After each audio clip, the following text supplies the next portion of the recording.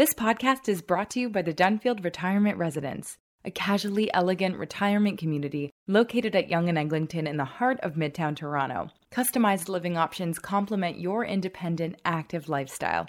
Learn more at thedunfield.com.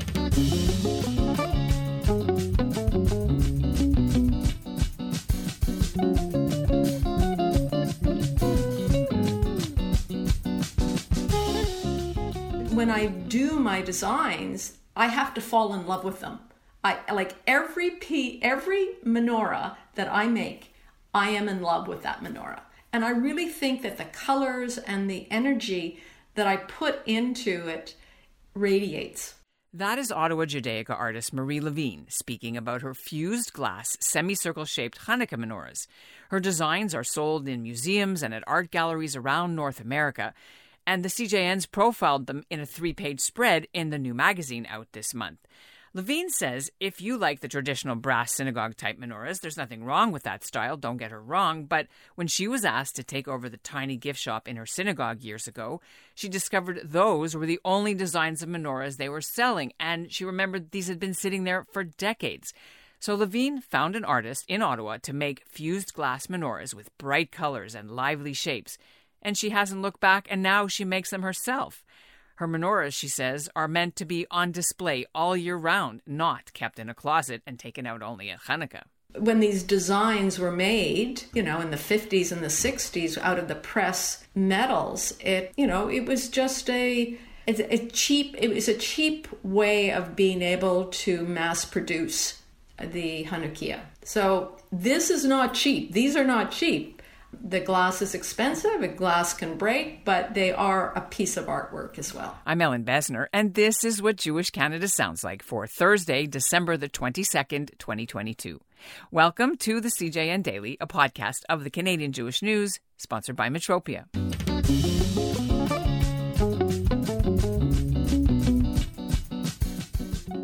Marie Levine creates her fused glass menorahs in her home studio, and then she fires them in the kiln in her garage.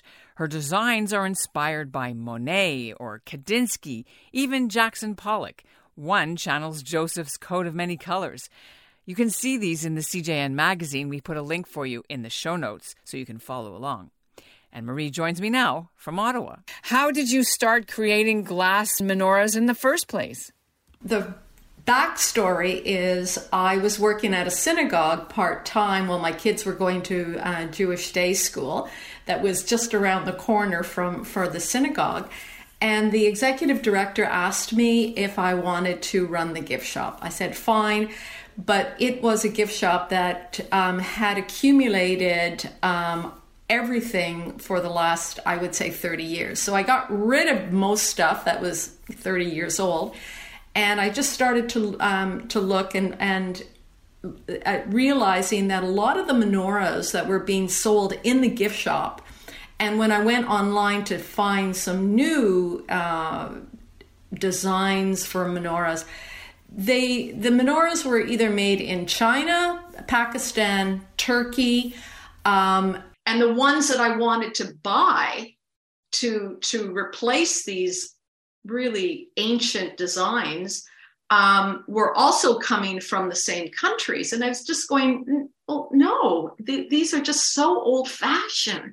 And, they were made out of metal and they were pressed metal and they were tired. They were just tired looking. And they didn't speak to me.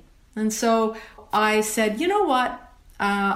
People want color, they want shine, they want something to, or I do. It's what I wanted. Is I want to be able to showcase something, and not just tuck it away. And like everybody has like a menorah that they just bring out once a year and they put it back in the closet. I didn't want that. I wanted something beautiful.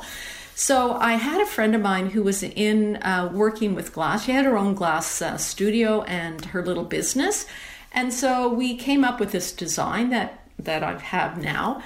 And she was making the menorahs for about a year for the gift shop. And they were just going off, being sold. Just every time that we would make one, it would be sold. So I knew we had something going there.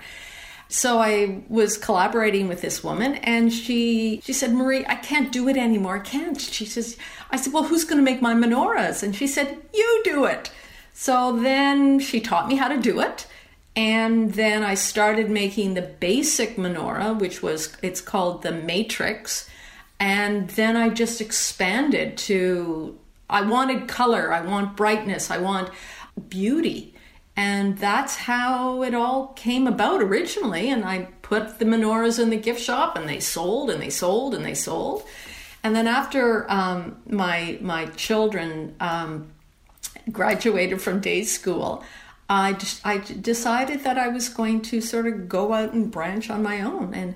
And I did. I left the synagogue, and I went to Petrov's in Toronto. I went to Gardner in Toronto, the Jewish Museum, the Human Rights in Winnipeg, and just started seeing if people would be interested in the menorahs. And they were, and they picked them up, and it's just been a wonderful success story. No, but go back to the old-fashioned ones. I mean, is there any sort of halachic or religious rules that you kind of need the traditional brass type of menorah for Hanukkah versus the whimsical, more modern artistic ones? Like, is there any prohibition? No, all my menorahs are kosher.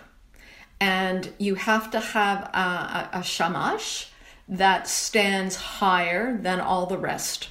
But the shamash can be it could be at the side of the menorah or in the middle, on either side, whatever you want. But it has to be the main candle.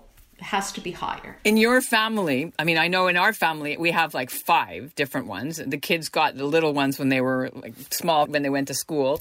And then we got some for our wedding. Now you have so many. Can you share your little family secrets, how you deal with lighting candles in your house? I have a menorah that, I don't know if you can see. See this menorah here? The middle red one? That's my first, that's my first design that I ever made. It's called the Matrix, multicolored matrix. And I have that menorah that is this big. It is probably 20 inches high. And that's the one, that's our family, and it's on display all year round.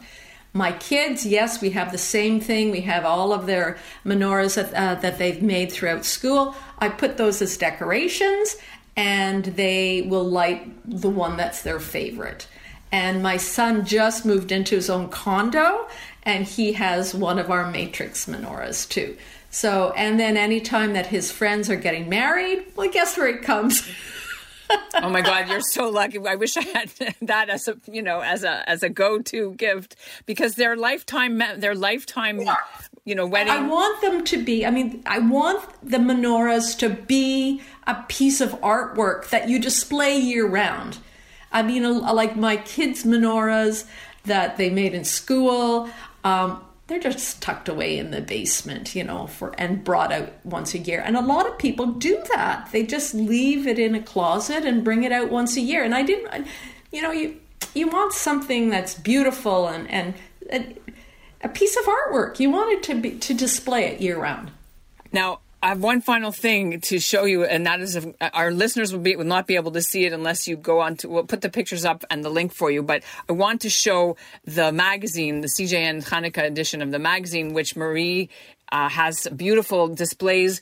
Let's go through, if you wouldn't mind, a couple of the more interesting ones. Maybe you can explain to us the process of designing. For example, this one, it's Menorahs by Marie, and this is the one that's on page 7. Does it have a special name? Like you have Matrix. What is this one? No, okay. This one is the Kandinsky. So there was a time where so every year I try and use a new technique, and a couple of years ago I was very fascinated by a variety of different artists' styles. So I decided that I was going to do something Kandinsky. So I looked at Kandinsky's work and I said, okay, well, it's a bunch of color and lines and shapes, and triangles and rectangles, see what I can do with it. So I just cut a bunch of glass, put it onto and arranged it, and I really liked the look of it. And it's got the clear background, and so it just brings a different dimension. And you can put it in front of a window, and it glistens because you've got the clear glass. So that one is a Kandinsky, and people of a certain style that like that certain style, the contemporary style, they enjoy it. All right, let's try this one, if I can get my Zoom screen to work here. This is the main, page 8 and 9, I think it is. Right in the middle, you have 6 beautiful menorahs here in a row. One of them has the matrix pattern. The top right has the matrix pattern, a bit of it, right? That one is Patty Gray. Now, Patty Gray is a very famous fused glass artist. And she came up with this design, which is, you're right, it is very similar to the matrix, but with a bit of a difference. I absolutely love this menorah, and it was just recently sold at the Gardner Museum, and it's just so fun. It's like little bubbles, party bubbles, And then what about the one to its left that has sort of the, I guess, multicolored, but it seems sort of more biblical, like the coat of many colors, the one right to its left? That one is, you're right, it is like Joseph's coat. And this was something that I experimented with. Again, it's the technique that I was using this year, is that I had a lot of time because I was at home, and I would take small pieces of glass, put them in the kiln, and make pebbles out of them. So just round little, you can buy glass, what are they called? Glass stones at the dollar store, but I made my own in a variety of different colors. My kiln was just full of little dots. And then what I did is I put them onto a base glass and just tack fused it. They're just lightly put onto the base glass, and it was supposed to be like a Joseph's coat, and you've just got the rainbow of colors. And again, this one, because it's on the glass, the clear glass base, you do get some sunlight coming through, and then you've got the different sparkles. Again, I'm a girly girl. I love sparkle. No, but it also means that this is supposed to be the festival of light, and we certainly need it now more than ever in our world, and also with anti-Semitism and Jew hatred, and also COVID and all the horrible inflation, and everybody's having a hard time. So what role do you hope that your menorahs play in people's homes? I hope that, number one, that they display them proudly in their home year-round, to signify that they're proud Jews, they don't want to hide away, and that they will take their menorah and give it off to the next generation and create memories with their family around their particular menorah that they've chosen. And that's what I do with my kids, right? We have our menorah, it's there all year round, and I want my kids to know that, this menorah has so many memories connected to it. So would you be able to say how many you've made over your career, or what number you're at? Oh boy, that's hard. I mean, when I was telling you before that I will not let anything go that I do not love. So there have been a lot of broken menorahs because I did not like the look of them. So I'll just smash them up, and I'll use the glass, and I make little grave stones out of them, so that I put them in little bags. And when I'm at a craft show, people will purchase a little bag of stones They just keep them in their car, and when they go visit loved ones at the cemetery, they have got a unique piece of glass stones to put on the gravesite. So I think that that it's interesting that the broken menorah, I may not have loved it as a menorah, but as a stone, it was significantly special too, because it's part of, it may not have been, in my view, pretty, but it was still going to represent the Jewish people. Do you ever use sea glass or other found objects in yours, or this? No, I can't. And I'll tell you why. Because the glass that I use is, you have to have the same type of glass that expands and contracts in the kiln. It has to be the same.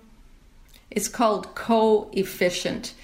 So when you heat up a piece of glass, and if you put a different coefficient piece of glass on top of it, you will have an explosion.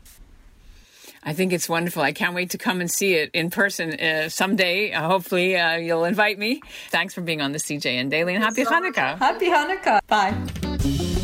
By the way, Marie's husband, Howard, has now joined her in the art world. He's a retired dentist. He now makes menorahs and furniture out of wood and resin, but that is a story for another day. And that's what Jewish Canada sounds like. For this episode of the CJN Daily, sponsored by Metropia.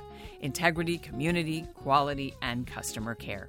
Today's listener shout-out goes to Senator Paula Simons in Edmonton.